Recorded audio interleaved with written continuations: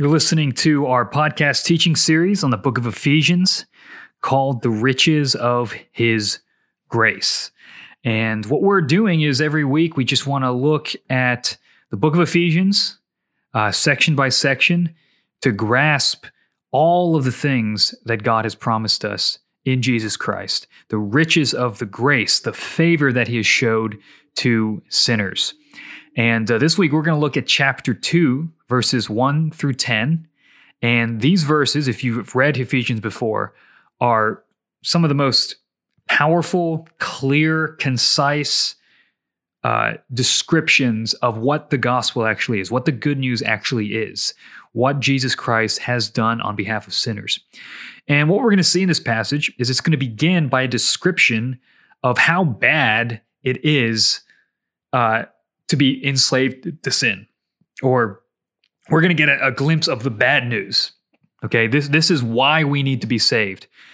And then we're going to see the greatness of the good news, the abounding mercy of God for us in our plight. Despite our hostility towards God, despite our sin, God, being rich in mercy, is going to do something incredible in us through Jesus Christ and the Holy Spirit. So it's kind of get the bad news first, which makes way for the good news type of deal. So I'm going to read the first 10 verses of Ephesians chapter 2. And you were dead in the trespasses and sins in which you once walked, following the course of this world, following the prince of the power of the air, the spirit that is now at work in the sons of disobedience, among whom we all once lived in the passions of our flesh, carrying out the desires of the body and the mind, and were by nature children of wrath, like the rest of mankind.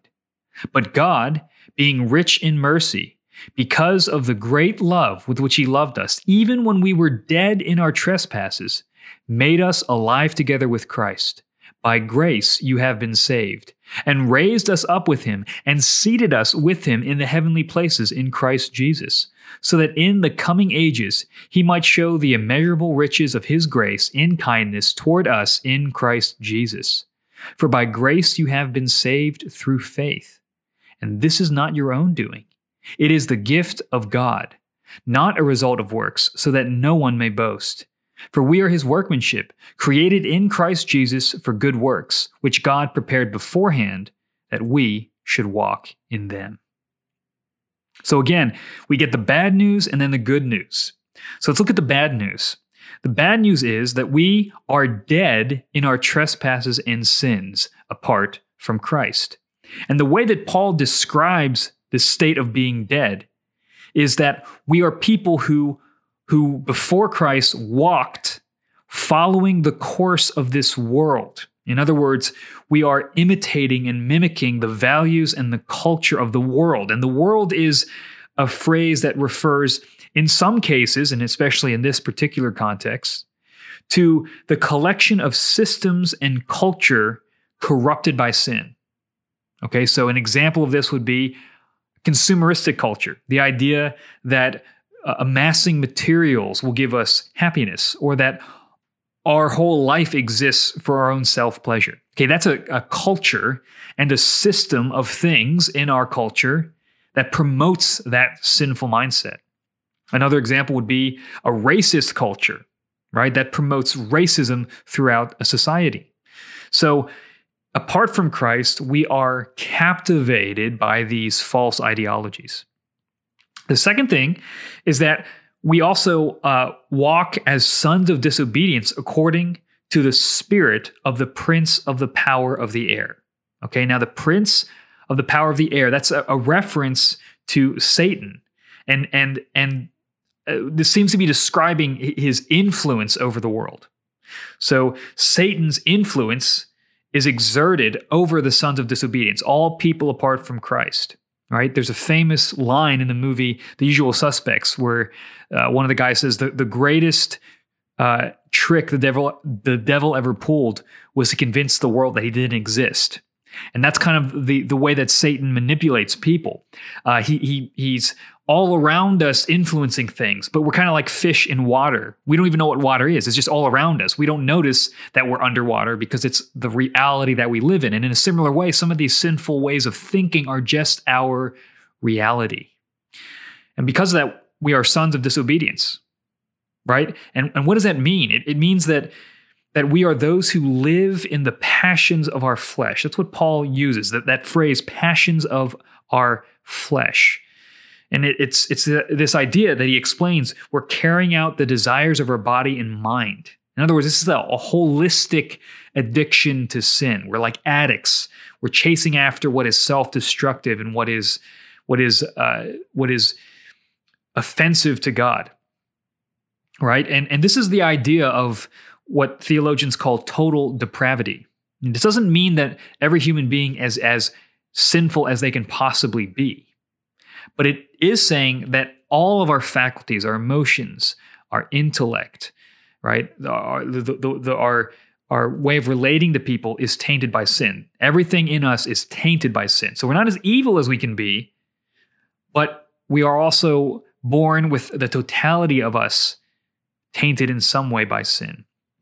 So this leads to Paul's conclusion. We are by nature children of wrath with the rest of mankind.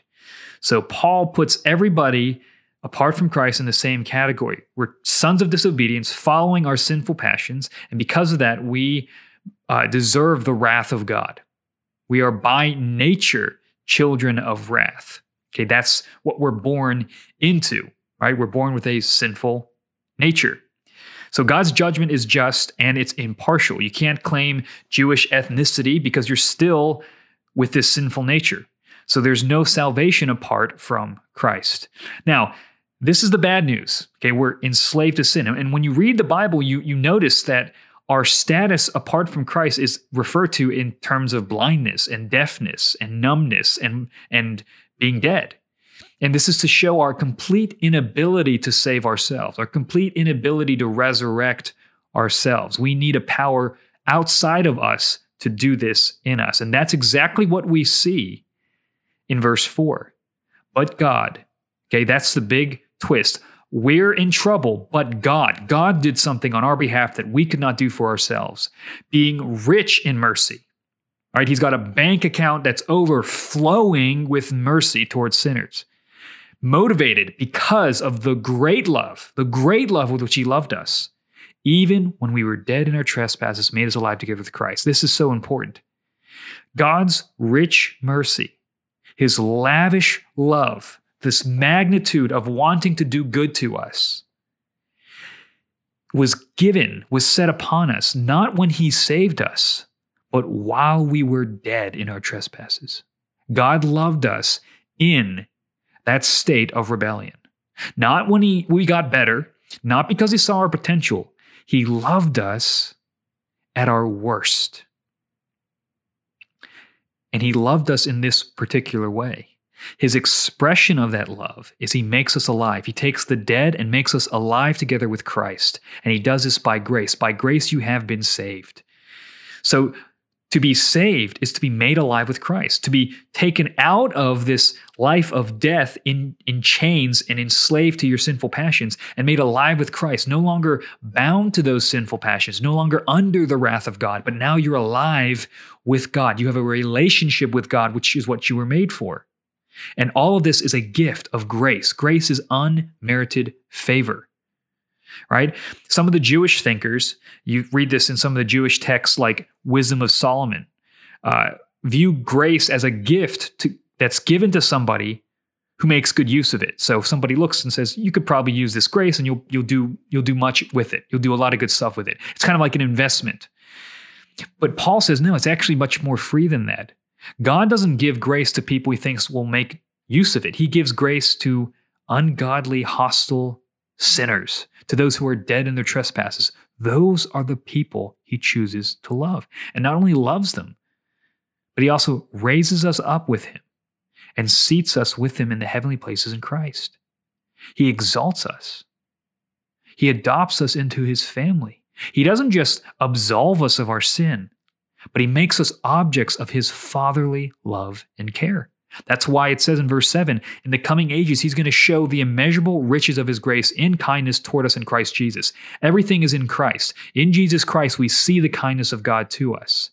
So God wants to roll out the red carpet of kindness to us for the rest of our lives, because by his grace, he's adopted us out of slavery from sin to be his own children, and we see in Jesus Christ his absolute goodness to us. It's because it's by grace we've been saved, through faith. So grace is God's unmerited favor, which is why we're saved. Nothing to do with us, nothing about our worthiness. We have no more responsibility for our new birth than for our first birth. Nobody made us, we didn't make ourselves be physically born, and we don't make ourselves be spiritually born. It's a complete gift of God. But this gift is one that's received through the instrument of faith. God presents this gift and we trust him. We go, yes, I believe it. I trust you, Christ. And even that faith is itself a gift by the Holy Spirit. God does it all. God does all of it. He saves us and gives us the faith to receive his gift so that he can continue to lavish his kindness upon us. And the result is, it's not our doing, it's God's gift, not a result of works, not a result of us doing moral things, doing good things, trying our best to turn a new leaf. Because if it were about that, we could boast in ourselves for our salvation. But Paul says the whole point of it being all about pure grace is so that nobody can boast. That when you look at your life and all the things that God has done and your salvation, you cannot take credit for any of it. You simply go, God, in his kindness, in his great love, while I was at my worst, adopted me and loved me. He is the sole reason for my salvation. And then Paul ends it here in verse 10. We are his workmanship. We are his masterpiece, right? God is molding something in us, and we're created in Christ Jesus for a purpose. He made us to do good works. And these good works God has prepared for us to walk in them. So God has things for us to do. But notice the order. God remakes us in Christ as his workmanship. So he changes our status, he adopts us, and then he gives us good works to do. He doesn't make us do good works so that we can somehow earn our way into his family, but rather he saves us to a mission, to something that we ought to do. And good works, this is the idea, this isn't just, don't do bad things, right? Good works, what are good works? It's loving God and loving your neighbor, right? Good works heal and repair broken situations. It brings light to the world. And the world is looking for an alternate version of what life could be. And we get to show them that it's possible for dead people to live, that there's a kingdom breaking forth in this world. And this is something that we do by faith. So even our sanctification, even us growing in faith or growing in obedience is by faith. We trust that God's power is going to meet us as we attempt to obey him. And we trust that there are good works that he has prepared for us to join him in. He doesn't need these things, but he wants us to join him in this work. So we have a purpose to our salvation. He didn't just save us to put us on the shelf. He saved us because there are things that he wants us to share in the joy of doing alongside him. These are all the great gifts we have in the gospel.